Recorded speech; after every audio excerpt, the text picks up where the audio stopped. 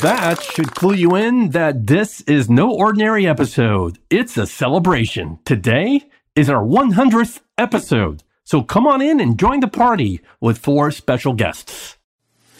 The future of work isn't about shareholder value, technology, metrics, or automation. It's about being human and putting people first through actionable love. Welcome to the Love in Action podcast, where we hold deep conversations with extraordinary people to help you grow as a leader and expand your business. Here's your host, Marcel Schwantes. It is our 100th episode today, and we are celebrating. If you've been with us since episode 1, even more reason to celebrate with us. We have come a long way from this virtually unknown little podcast 2 years ago to now one circling the globe in over 150 countries. And in true celebration fashion, we're bringing back noteworthy guests we have featured on the show in the past, and we're throwing this party live, unscripted, on the fly. So for the next 30 minutes or so, a mystery guest will drop in on us, whether it's a best-selling author or a global thought leader. I'm not going to tell you who they are now. That's the fun of it on your end. You get the element of surprise and, of course, sheer delight once I introduce them. So I'm going to keep you guessing and wondering, who's Marcel going to bring in to this party? So we have 4 mystery guests today. And one thing I know for sure, we're going to have a blast. So welcome to my listeners to the 100th episode celebration of the Love in Action podcast. And what better way to start the 100th episode than by bringing back the very person who started this rodeo way back on March 21st, 2019. Erica Keswin, welcome back. My party blower doesn't have a noise, so I wore a party hat. I had forgotten that I was the first guest. That's so crazy. I hope that you get to watch the video because you'll be able to see Erica's little, what do you call that on your head? I don't know, some little party headband. So I want to give listeners a proper introduction to you. Okay, so Erica Keswin is an expert in the business of working humans. She was named one of Marshall Goldsmith's top 100 coaches in 2020. Her work has been featured all over the place, including Good Morning America and Live with Kelly and Ryan. Her book, Bring Your Human to Work, was an immediate Wall Street Journal bestseller. And her second book, Rituals Roadmap, The Human Way to Transform Everyday Routines into Workplace Magic, was just released in January of this year. Hey, even though it's a party, why we're here, we got to have a conversation, not just, yes, party is good, but I want to talk about your new book, Rituals Roadmap. So what's the big idea behind it? So the big idea, the way that I came to the idea and why I decided to write it was after I wrote Bring Your Human to Work and was highlighting tons of leaders who creating a workplace that were better for people and also for business. I had this aha moment as I was getting feedback on the book and digging deeper into people's stories. And the aha moment was that the tools that many leaders were using to create a more human workplace were rituals. And they may not have been calling it that or even realizing that was what it was. Yeah. But I was able to really connect the dots and see the through lines that whether it was how they were onboarding people or how they were beginning or ending meetings or celebrating milestones like we're doing here today, they were using rituals, and the best rituals were really aligned to their culture and values. And so once I had that aha moment, I just knew that I had to write this book. All right. So talk us through why, you kind of alluded already to why it's important, but why do we need to have them in our workplaces? Right. A lot of people do think about rituals more either in a spiritual way, religious, or at home with your kids or with yourself. But what I found was that there's a real ROI around rituals. And being in the human capital space, I always try to approach my work with both the stories of what leaders are doing, but also the science around it. So it's not just the touchy-feely stuff, that there are real bottom line implications. So I came up with something in the book called the 3 Ps of rituals. This is Right. what rituals give us at work. The first is that they give us a sense of psychological safety and a sense of belonging and inclusion, which we know have very positive benefits at work. The second P is rituals give us an opportunity to connect to purpose and to values. And if you add those two together, you Mhm. get a boost of performance, which is the third P. So what do I mean by that? Yeah. Many, many studies, one that jumps out is that when people work at what we call high trust organizations where they can bring their whole self, where they feel that sense of psychological safety, collaboration goes up by 47% and productivity goes up by 50%. So Wow. those are just a little bit of the few of the reasons why rituals are important at work. Yeah. Okay, let's distinguish, because a lot of people are thinking that ritual is like a daily routine that we might have. So, I mean, what's the difference between having a ritual and having a routine? Right. And it could be the same, but Okay. it also may not be the same. So a ritual has 3 parts. The first is a ritual is something to which we assign a certain amount of intention and meaning. Right. The second part is that there's repetition. So it could be every day, it could be every week, it could be every month, it could be once a year. But the third part is that a ritual is something that goes beyond its practical purpose. So, if I'm sitting here in my office and the lights go out and I light a candle so I can see what I'm doing, that's not a ritual. But if I light a candle every day at 6:00 to signify the end of the workday and the transition into my home time, that's a ritual. And Yeah. it is every day. And there is this meaning and intention around it, but I'm not lighting that daily candle so I can actually see. Yeah. Yeah. You mentioned celebration as a ritual. I mean, and I can't think of a better ritual to, at least to build community in the workplace where, when we have a win, we celebrate together. Yeah. I don't know if we see that enough in the workplace. What are your thoughts on that? Celebrating at work? Yeah, I have a whole chapter in the book dedicated to, celebrating milestones, celebrating performance, workplace anniversaries, birthdays, all of these different things. So it's both sort of, rituals for being there, and then also rituals for performance, the employee of the week or the employee of the year. And, many of these things, look, I was wearing my little celebration hat, doing these little things don't have to cost anything. Yeah. And again, if they're linked to your values and what's important to you. I mean, some organizations have celebrations and identify somebody who's really living the values. Yeah. And those can have huge, huge implications, both for, how you feel personally, but also as part of your team. Yeah. Can you give us some ideas, maybe some rituals that besides celebration that we should be practicing, not just for the heck of it, although that's always fun, but actually for maybe increasing our performance, or if you're a leader, engaging our employees, et cetera? Yeah. I mean, there's so many important ones. The way that the book is structured, it looks at rituals across the employee experience. So rituals around onboarding, rituals around having meetings, taking breaks, professional development. So there's so many, but I guess what I would choose to answer that question, Yeah. I think both at home and at work, as we begin to go back, one of the places where we do need to have rituals is to get us to take a break. That I think if we've learned one thing in 2020 and even into 2021 is that we can't sit in front of our computers all day, every day. And a really fun ritual in the book is from Allbirds. And they have a ritual called 40 at 4, where they stop every day at 4:00 and do 40 push-ups. And now they've been doing them online. And it keeps people connected, keeps them laughing. And rituals can be top down, bottom up. They can come from anywhere, and sometimes they just stick. And this particular ritual, I won't give the whole story away, but came from one of the employees who had gone to the doctor and set some health goals for himself and decided to do a bunch of push-ups and divided, that number with the number of days left in the year. And he had to do 40 a day to reach his goal. And that's where it started. And now it's a few years later. And people either do the push-ups, they watch the push-ups, or they just stop and chit chat. And it's a time for people to come together and connect. Yeah.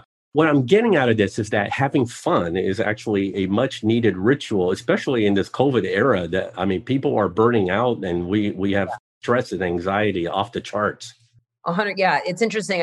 I just did a webinar, and I'm going to be doing for your listeners once a month. So you'll have to come next month as well. Okay. About how to, it was literally 100 people showed up the other day, and I ended up, so for the next one, I'm getting a bigger Zoom account because it didn't, I didn't know how many people would come, but it was about how to lead in the hybrid revolution. Yeah. And there's 5 things that leaders can be doing now. And I 100% agree with you. I mean, the number 5, and they weren't really in any order, was we've got to have fun. These days can feel long, they can feel heavy.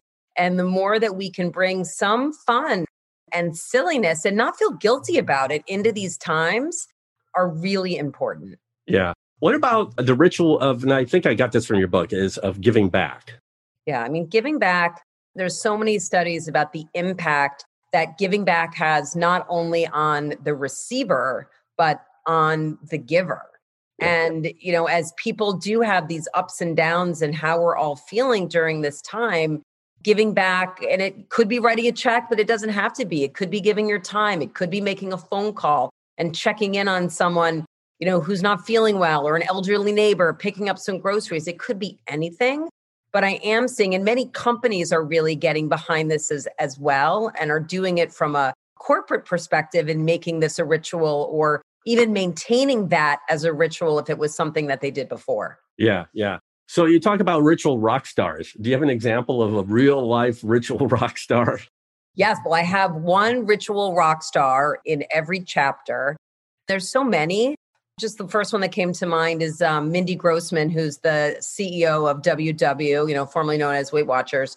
And her ritual is really around personal and professional development, and every week trying to learn something new for herself, which, as a CEO, you think, I just thought it was really interesting. We all have things that we can continue to learn. And I think professional development as a ritual is really interesting, because in the human capital space, and I'm sure many of your listeners have seen some of this data, that even more than compensation, sometimes growing on the job, up, down, and sideways, gives you a higher chance of retaining your top people. I want to wrap up before, hopefully our next guest is going to jump in here any second, but I wanted to end this little segment with how can we remember our rituals so that it actually sticks with us daily? Well, my hope is, rituals it's more of a pull than a push. So rituals, because there's meaning and intention around it, if it's something and all of a sudden you forget to do, it's probably not a ritual. And so, that example of lighting the candle, or for me, I go and I get my coffee every day and I feel the heat on my hands and very mindfully taste that first sip. Trust me, I'm never going to forget that in the morning. And it's not about the caffeine. It's about much more than that. So I think for people that are thinking, what's a ritual and what's a routine? If it's something that you have to I got to remember to do it, it's probably not a ritual. Okay. Any final comments about your book before the mystery guest actually is about to pop in? But any final comments on that we should know about the book? Rituals Roadmap, the book is out. You can, get it anywhere books are sold. And I'd say what's amazing about rituals is that they are highly accessible and they don't have to cost anything, but the impact can be exponential. That's awesome. And another mystery guest from the past has just arrived, and I'm going to let him in now into the celebration. Who could it be, everybody? Who could it be? Let's put on our party hats. Erica, get your party bandana on. I got my popper. Here we go. It is Chester Elton. Welcome to the celebration. I brought my cowbell. That's awesome. That's awesome. Chester is back for a third time. This doesn't get old at all. It's always an extreme honor to have you back. And, thank you very much. Yes. So allow me to give you a proper introduction to the listeners that are just being introduced to you. Chester Elton, along with his business partner and co-author Adrian Gostick, have written multiple award-winning New York Times and Wall Street Journal best-selling books, including All In, The Carrot Principle, The Best Team Wins, and really my personal favorite now, Leading with Gratitude. And, their books have been translated in a gazillion languages and have sold a gazillion copies worldwide. So Chester is the co-founder of the Culture Works, a global training firm that counsels the leadership teams of Fortune 500 companies. By the way, put you on the spot here, even before we throw the spotlight on you, but I wanted to mention that, and congratulations is in order here to you and Adrian for your recent recognition in the Global Top 30 Gurus. Yeah. Chester came in at number 3, right behind John Maxwell, and Adrian came in at number 5, which begs the question, does Adrian now hold a grudge against you because you came in ahead of him? No, not at all. It's really interesting. We always just say, hey, we're top 10. We're both top 10. And we got news, actually. Not only did we make that leadership list, but we made the organizational culture list, which we're very proud of, too, both in the top 10 there. So do we hold it over each other's head that I always beat Adrian? No, we don't. All right. So before I start talking about your new book, do you know each other, Erica and Chester, or is this the first time you've met? I don't think we've met in person, but I will say, Chester, I had a long talk recently with Dory, and she's like, you know who you really need to talk to and get to know? It's Chester. So I'm so excited. And we'll have to follow up after the fact and get to know each other a little bit more. Absolutely. I'm a huge Dory Clark fan. I mean, to know Dory is to become a huge Dory Clark fan. So yeah, if you're friends with her, done. That's great. Well, Chester and Adrian have also a new book out called Anxiety at Work, 8 Strategies to help teams build resilience, handle uncertainty, and get stuff done. Love the title. So let's get right to it before our next mystery guest drops in from the sky. Tell us about anxiety at work, Chester. Let's start with the bad news first. Okay, I like to get into the research stuff. So from the research that you and Adrian conducted, how bad is anxiety right now? Well, it's the number one issue in the workplace today. It really is. And COVID really shone a light on that. I'm anxious about, do I have a job? Uncertainty has really become a way of life for just over a year now. And that just builds up and builds up and builds up. And I'll tell you what was really interesting is, we have a database of over 1 million engagement surveys, plus 100,000 of our own, what we call motivators assessment. What are your key motivators in the workplace? And generationally, it's become exponential. Mm. We laugh about, I'm at the tail end of the baby boomers, and I'd say, look, we never would talk about personal issues. I mean, you checked your personal life at the door. It was work, and it was called work for a reason because it was work, right? Yeah. And you would never say, look, I'm burning out. I need a mental health day. You would just absolutely verboten.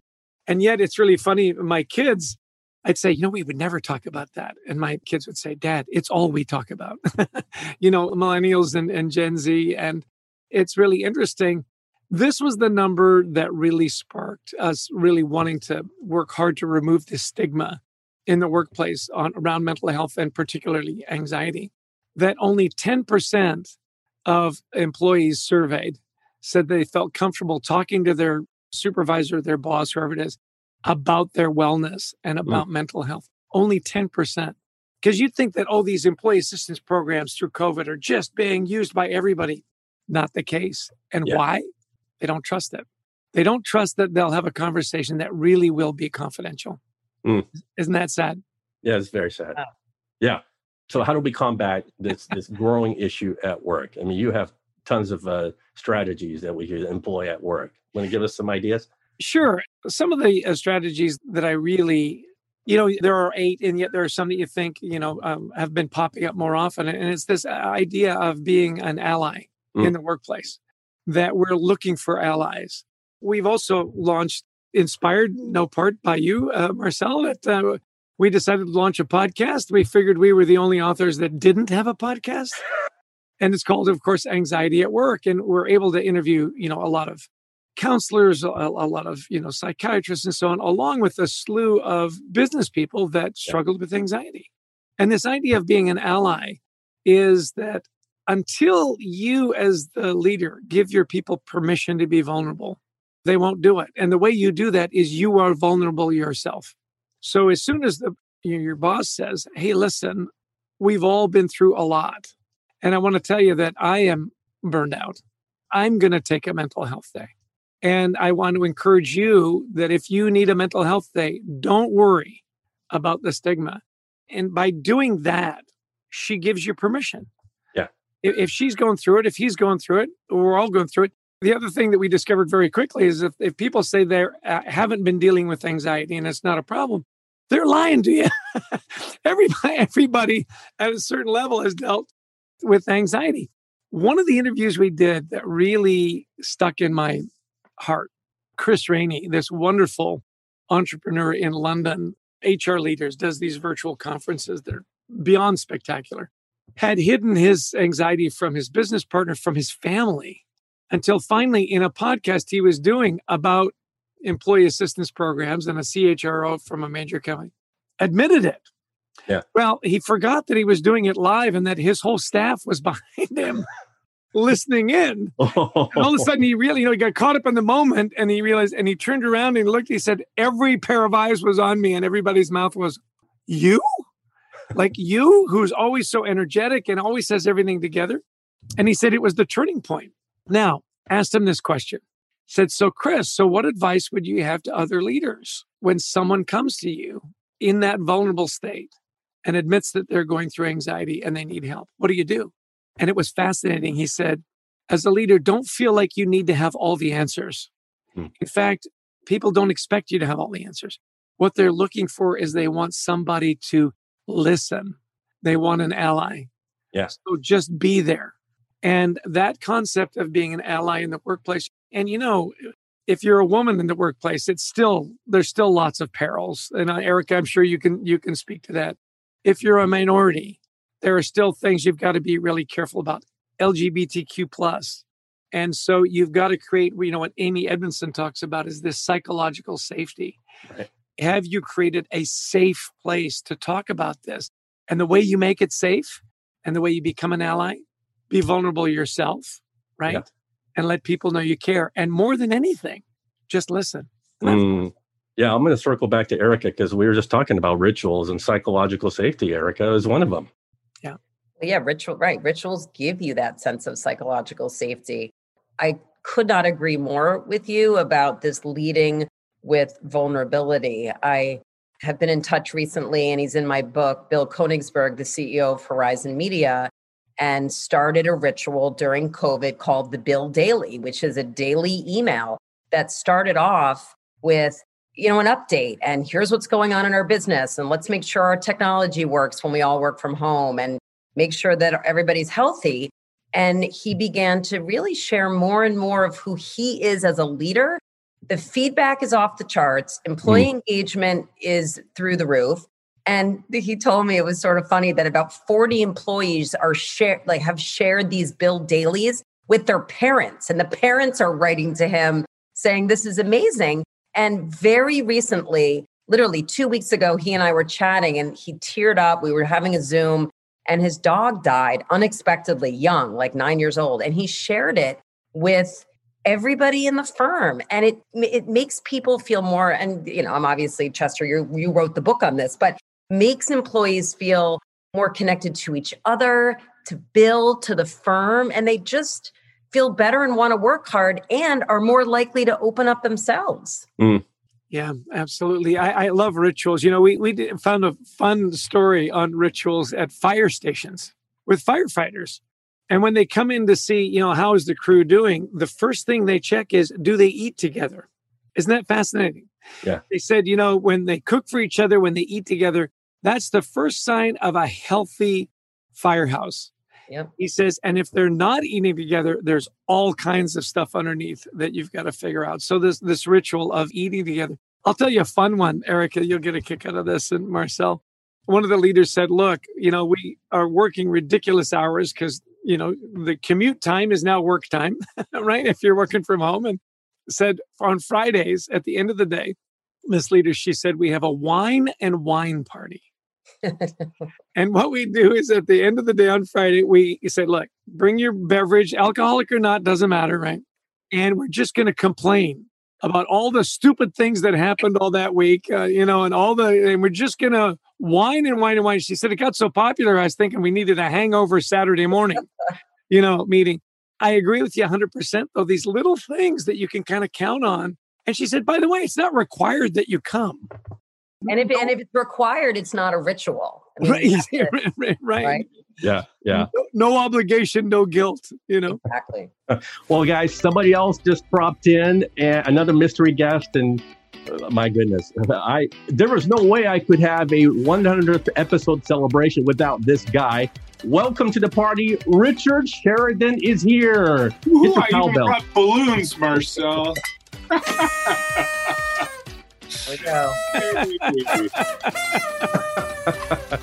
Oh, it's so good to have you. Rich was a guest way back on episode 5. And Rich, just so you know, we had a different name for the podcast back then. So and the good news is neither one of us has aged a bit since then. Well, let me give our listeners a proper introduction to Rich Sheridan if you are just learning about Rich. He is the author of 2 books, Joy Inc. and Chief Joy Officer, and he's holding the books up on the screen if you're watching the video. My publisher told me I had to do that. And when Rich is not writing mind-blowing books on leadership and work culture or speaking to the world's biggest companies and conferences, he leads Menlo Innovations as their co-founder and CEO, or as Rich prefers to be called, the chief storyteller of Menlo. The company has won the Alfred P. Sloan Award for Business Excellence numerous times. Menlo and Rich have been featured on the cover of Inc., Entrepreneur, Forbes, New York Magazine. It's so good to have you back, my friend. Great to be here, sir. So I've been dying to ask you this question. Chester and Erica, you guys can jump in if you want. But look, since the pandemic hit, I wanted to find out how COVID has affected this amazing company culture at Menlo Innovations. But first, for people not aware of how you did things up until COVID, talk a little bit about pre-pandemic. Give us that sort of the 2-minute version of what has drawn thousands of people to fly from all over the world just to tour your company firsthand to find out about your culture. Well, as you know, Marcel, we work in a big open room, no walls, no offices, no cubes, no doors. We all sit shoulder to shoulder. Our team is paired up, so they're literally sharing a keyboard and a mouse with one another. Those pairs switch every 5 days. So we have an entire team of people that for 19 years has sat cheek to jowl for the entire time. We would have been dead in a month if we had stayed working that way after the pandemic hit. So it was a dramatic shift for sure. We all had to go home, but we maintained the principles of Menlo through the pandemic times of teamwork, collaboration, trust, empathy, relationships with one another, and keeping the human energy of our team high. Yeah. Erica and I were talking about rituals, which is the title. Ritual Roadmap is the title of her new book. I mean, so what are some rituals now that you are fully virtual just to keep everybody engaged and into each other's work? Yeah, the rituals are actually the same. They're just virtual now. Yeah. So there was some fine tuning along the way. I'll give you an example. Every day at 10 o'clock, we have a daily stand-up meeting. That's one of our rituals. Now, the traditional ritual it was called by a dartboard on the wall. The dartboard has an alarm, and every morning at 10 o'clock, bong, bong, bong. Everybody in the company would gather in a circle. We'd pass around a 2-horned plastic Viking helmet. That's the iconic symbol of Menlo. Because we work in pairs, we report out in pairs. And of course, none of that could happen because we're not in the same room. We shouldn't all be touching the same object anyways. And so when we went home, the team said, well, we'll just do a big Zoom meeting. Well, if you've ever been in big Zoom meeting, you know those things are disasters, right, waiting to happen. And they were for us. Our typical 13-minute daily stand-up with 50 or 60 people was now taking 20 minutes, 25 minutes, 30 minutes. Team was tearing their hair out. They wanted to kill it. And then they came up with this really simple experiment. They said, as you arrive with your pair partner, just put your name in the chat window. Then we knew who was first, who was next, who was paired with who.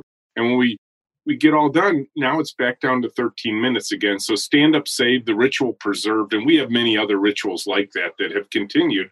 They just had to be adjusted for virtual times. Yeah. Well, I'm going to let the guests ask you questions later on. I just want to get these 2 through here, questions that I have. So you've written 2 amazing books with the theme of joy in it. It's in the title. And I think it's fair to say that we all want to experience joy at work, especially in a remote setting in the middle of a pandemic. So how do you define joy nowadays as the CEO of Menlo? Probably hasn't changed much, right, Rich? The broad definition of joy for us is this purpose-driven joy, which is delighting the people we intend to serve. So that's where our joy derives from, is this idea of there are people out in the world who need what we do, and we should delight them. And so that part of our purpose has remained the same.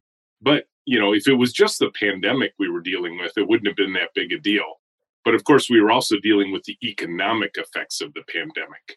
So we actually set up a 5-step plan to get back to what we call thriving again. And we're there now. It's awesome, but it took us a year to get there. And it was this 5-step plan that the team could see the progress themselves along the way, and that deep satisfaction, which is really where joy comes from. Joy isn't happiness. Joy isn't that moment by moment. We have that too. But joy is this long arc of hard work done well together. So we set up this 5-step plan of survive, which I'm guessing a lot of people did, adapt, there's a lot of that, sustain, get up to a new high level and keep it there, emerge stronger, which was the most important part, and then thrive again. And that's where we are now. Yeah, yeah. And what is the enemy, if you could pinpoint to the enemy of joy these days, what would that be? Same as it's always been, Marcel, fear. Mm-hmm. And I'm not talking about the things we should be afraid of. The kind of fear I was brought up in as a leader, as a manager in my early days was how to motivate people with manufactured fear, right? Raise an eyebrow at a meeting, huff a sigh, tell people, come on, get back to work. Are you coming in this weekend? Are you almost done? All that management by walking around and annoying people stuff. Not like the Tom Peters management by walking around, but the kind of walking around that just raised people's blood pressure as they were working. Yeah, yeah. All right, gang. We got another mystery guest that just popped in. So let's get our party stuff out. Let's put our party hats on. I got my party blower, and here she's about to. And I'm just going to introduce her right now. Dr. Annie McKee is here. Welcome to the celebration. So I'm going to give the listeners a proper introduction. Dr. Annie McKee is a best-selling author, a respected academic, speaker, and sought-after advisor to top global leaders. She is a senior fellow at the University of Pennsylvania Graduate School of Education and has co-authored groundbreaking Harvard Business Review books on leadership, including Primal Leadership with Daniel Goleman and Richard Boyatzis. And in her latest book, How to Be Happy at Work, Annie shares wisdom and lessons learned from her decades of experience and research to reveal the essential elements that people must have in order to be happy at work. It's a fascinating read, and if you want to reference that episode, you're going to have to go back to episode 14 when I first featured Annie, where we went really in depth to discuss happiness at work. So welcome to the celebration. Thank you. I'm glad to be here. So Annie, I want to ask you a few questions, and then I got Richard Sheridan, Chester Eldon, Erica Keswin on the line as well. And at one point here, I'm going to throw the questions to you guys to kind of ask each other if you have questions. So, Andy, I want to start with, happiness in the workplace. It seems so elusive for working professionals. Rich was just talking about bringing joy to work. So, why is happiness so elusive now, especially in a remote setting that we're in? Yeah, that's such a good question. There was a time last summer when I was sort of doing a lot of webinars and talks and was asked to talk on the topic of hope and the importance of hope in the workplace and in life in general. And if you remember last summer in many parts of the world, in particular in the United States, we were in fairly dire circumstances with respect to not only the pandemic, but social situations that had arisen that were very, very disturbing. And we're still there. So I found it really difficult to talk about elements of happiness for a while there. And then I realized, wait, no, Annie, this is exactly when we need to be talking about the importance of being hopeful about the future, about feeling a sense of purpose in our working lives. Marcel, I'm not so sure happiness is elusive to, regular human beings. We all want to feel content and feel a sense of meaning in our work. I hear it all the time. What is elusive, I think, is figuring out how to focus our attention on that, not only as individuals, but as managers and leaders, and recognize the importance of it in terms of, if you want to talk about business results, in terms of business results, if you want to talk about humanity, in the sense of making sure that we are providing an environment or helping to create an environment where people can actually be their best. Mm-hmm. Well, you found 3 elements in the book or in your research that you published in the book that people must have, right, in order to be happy at work. You want to share those key elements? I think there's 3 of them. Yeah, there are. You've got a good memory, Marcel. Let's see. Okay, so the first one is a sense of meaning in our work. It honestly does not matter what we do. We need to feel like somehow we're making a contribution to something that's bigger than ourselves. Whether that contribution is doing a job really well or helping somebody grow or maybe helping to create a service or a product that people actually really need, we need to feel that our work has meaning. And as a person who's had jobs that myself, that most people would say, well, that's meaningless work. Like back in, my early years, many years of housekeeping and waitressing and that sort of thing. You can read my bio. I wasn't always at a fancy university. I know that even when we're in jobs like that, we need to feel that we're making a difference. Not that we should necessarily be satisfied and stay there, because all of us want to advance, I think, and I really do believe we all do. But we've got to find something that's bigger than ourselves to care about. So that's number one. The second one I just talked about, a sense of hope, optimism, not just about our careers, but about our lives and about the future of the people we care about in the workplace, individually and collectively. And then the one that's kind of taboo to talk about even now is friends at work. Gallup knows this. The one item on the Gallup poll that is most predictive of engagement at work and being in your company a year later is, do you have a friend in the workplace, right? And by friends, I don't mean like, the kind of friends we go on vacation with or even out to dinner or have drinks, if we ever get to do any of those things again, right? I mean the kind of friends where we feel safe, where we feel understood, where we are willing to be curious and understand the other person, even if they are very different from ourselves, a sense of caring and a willingness to act on it. So that's what I mean when I talk about happiness at work. That's fantastic. Well, I've never done this before because, frankly, I've never had 4 previous guests converge in one episode. This is truly unique. So I wanted to give you guys the opportunity to ask each other questions, or me or anybody. So speak now or forever hold your peace. Raise your hand if you have a question for another guest, and I'll just point at you and just take it away. So Erica, you got a question. So my question is for Chester. I was walking my dog in the park 2 days ago and I ran into a managing director from one of the banks. And he was talking about the hybrid revolution and going back to work. And then as an aside, he said, my company asked me to give a talk on mental health. And he's like, I'm not a practitioner, I'm a banker. But, he's been there a long time and he brought a bunch of other people to be on this panel and to share stories about things that are going on with anxiety and working from home with your kids and all of that.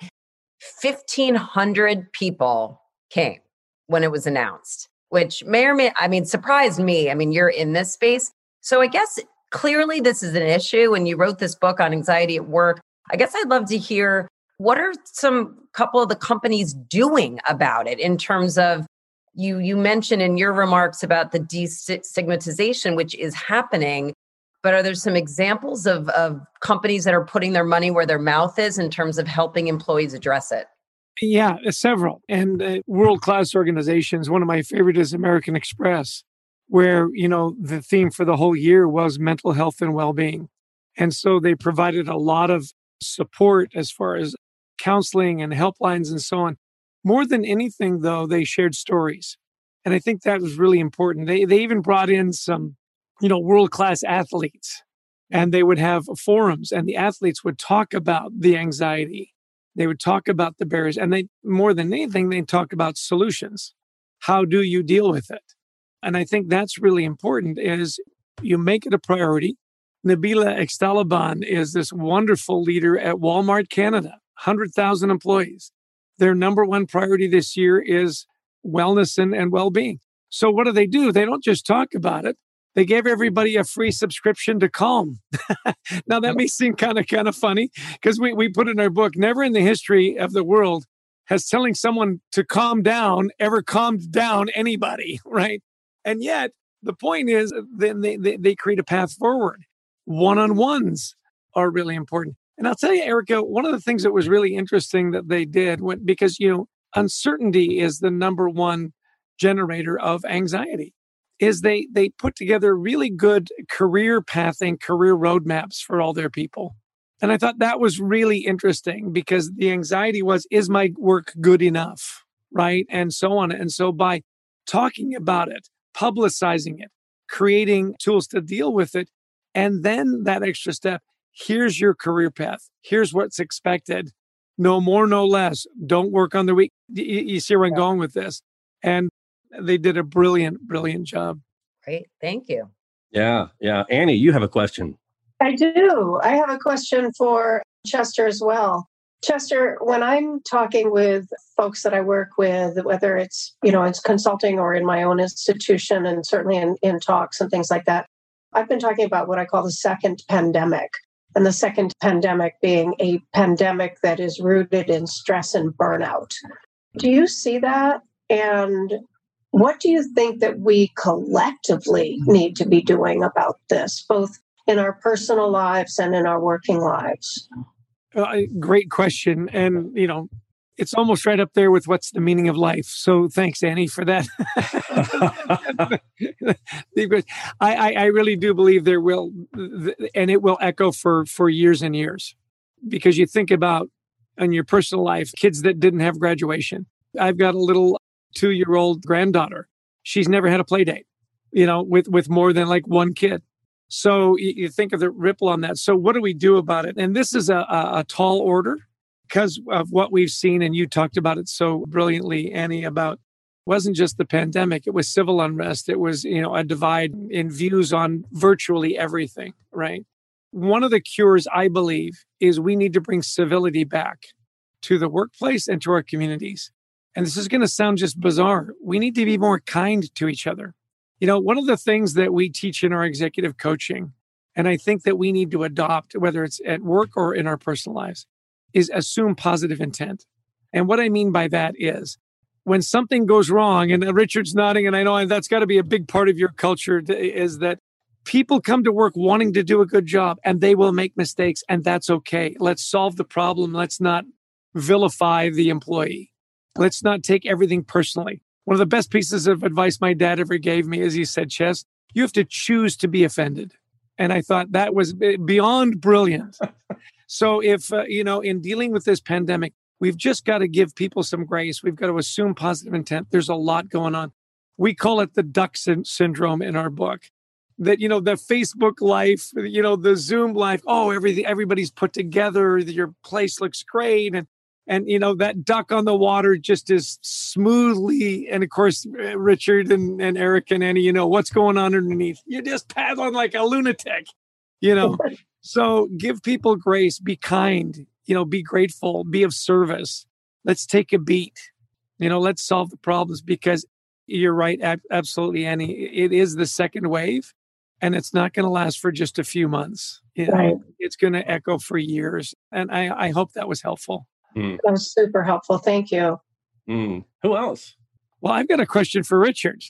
When you have people come to visit and they want to see your great culture, what's the first thing you do with them? It's funny. There are many times when I walk in the front door with them because we're arriving at the same time, and they walk in our door, and the human energy of Menlo just hits them, and I listen for it. It's almost predictable. They say, "Wow," and then we take them around the room. We give them some background on why did we construct the company this way. But most of the tour, these thousands of people who come every day, is literally walking around the room, introducing them to members of our team so they can ask directly, what's it like to work in an environment like this? What are all these things you have on the wall that aren't just window dressing? They're literally running the company, and they're kind of amazed that a software company would use paper for running things. But we believe humans are visual, tactile creatures, so we choose tools that work better for humans. And so those tours have just given people a chance to see a living, breathing example of what an intentionally joyful culture looks like. Because I think for all the books any of us have ever read or written, I think the reader is often saying to themselves, this is so cool, but could you show me an example? Just one. And that's what we have become. And I'm delighted to say, and I didn't know this experiment would work. We started doing virtual tours of virtual Menlo last June, and we have entertained guests now from 59 countries, 38 states, and 2,000 people. And they are just as popular as the in-person ones and far more democratized because now people literally are coming from all over the world, and it doesn't cost them anything other than the 90 minutes they spend with us. That is awesome. How do we sign up for the tour? Yeah, there you go. I'll send you, Marcel, I'll have you share it not only with my fellow co-hosts, but with your listeners. And right, I'm in. Really easy, right on the website, and they're free. So yeah.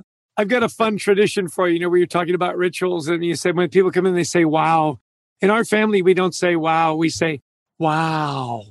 Oh, I like it. Spells wow, W-O-W. This is mom. This is wow. I like it. That's awesome. That's awesome. Annie, I think you have another question. I do indeed. This one's for Erica. Erica, I love your work. The question is, in the spirit of looking at relationships, one of the things that I've been looking at, and so have a number of my colleagues, is this thing that we call covering up aspects of ourselves when we enter the workplace in order to conform. Kenji Yoshino and Tony Nottingham has most recently done some really good work on that. We try to cover things like our gender, our race, anything that makes us different in the workplace, whatever that might be. And the research shows that no matter what demographic we are, we all tend to do this. And the research also shows that when we're covering ourselves up, when we're covering aspects of our identity that are important to us, we cannot bring our whole selves to work. What do you think about that? I mean, 100%. I mean, the goal is, there's a study that shows that people who work at high trust organizations where they don't have to do that, where they feel comfortable bringing their whole self, they're actually 47% more collaborative and 50% more productive. Wow. So it really does. It not only impacts people personally, it's exhausting to keep that part of you hidden away, which is why when I wrote Bring Your Human to Work, my goal was to show people that this is not only good for people, but also good for business, with the hope that more and more leaders can themselves help to create a culture where people feel comfortable bringing their whole self, but also training that next level and that next level of managers to do the same. And the place where my work connects, Bring Your Human to Work and rituals, is that many leaders now are using rituals as a way to help people bring their whole selves, whether it's an exercise in the beginning of a meeting or checking in with people to see what's really going on with them. And, what I tell people, and we all know, the pandemic has impacted all of us, but in very different ways. And, Annie, unfortunately, we can't see you, but the four of us, we're looking into each other's homes and offices in a way that we never did before. And while I do hope that, I can one day go to Richard's company and walk through the physical space, I hope that 6 months from now, a year from now, we don't forget what we saw in each other's homes. And I think that's a positive in what's gone on over this last year, that, good, bad, or indifferent, we're seeing our kids run around, our dogs. I mean, and I think we need to capitalize on this moment to show the benefits of bringing your whole self, even when it's hard. Oh, I so agree with that. Thanks. Yeah. Well, this has been great. I'll take one last question. That would be Richard. Hey, I just had this thought that never occurred to me in the 13 years we've been doing this at Menlo. We actually bring more than our whole selves to work, because we have this tradition of Menlo now for the last 13 years where newborns get to come to the office with their parents, not a daycare. This is the babies with the parent all day long. So you literally get to bring your child, your brand new child, to work in a front pack and a pack and play next to you. So we're bringing more than our whole selves to work. And we've always had a tradition of the dogs coming into work.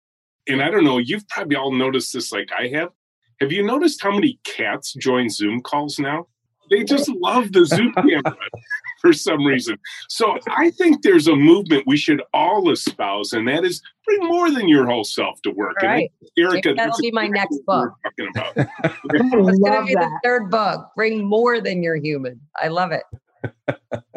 And you can credit Rich partly for that one. Yeah, just one comment on that, Richard and Eric and Annie. All these things we're talking about, whether it be rituals or being safe at work and caring about each other, the whole self. I honestly believe that this movement for a kinder, gentler, more meaningful, purpose-driven work, it's not just a better way to work. It's without a doubt, it's a better way to live. And so I just want to thank all of you for your work and say, look, this isn't something you leave at work. This is something you carry with you in every phase of your life. We talk about leading with gratitude. Great way to lead, better way to live. It absolutely is. So thank you for all your good work. Well, on that note, we're going to end. And I don't have a special explosive big ending here. It's just the fact that I'm thrilled the fact that you guys chose to accept this invitation. Hey, this is unscripted, so we're not editing anything out. But I wanted to truly from the heart say thank you and let you guys know that the strength of a podcast really leans heavily on the conversations that happened with stellar guests. And I could not have gotten as far as a 100th episode, not even the 50th episode, without people like you doing the kind of work that you do. For me to have a platform so that we can talk about how to shift the workplace and make the workplace a better, kinder, gentler place for everyone to not only survive, but also to thrive. And that's what we're after. We want our workplaces to thrive and human beings to thrive as well. So I want to thank you so much for joining in the celebration. Thank you. Happy 100. So I can't wait to see who joins us on episode 200. And we'll have to wait a couple of years from now. And thank you, Love in Action Nation, for joining the bandwagon and spreading the love into what has now become a global movement. On behalf of Richard Sheridan, Erica Keslin, Chester Elton, and Annie McKee, my name is Marcel Schwantes. We'll see you next time.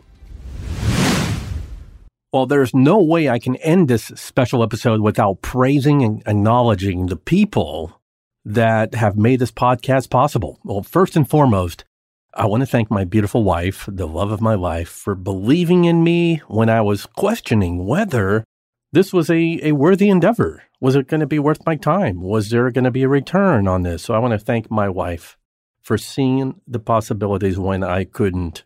I love you, baby. Thank you.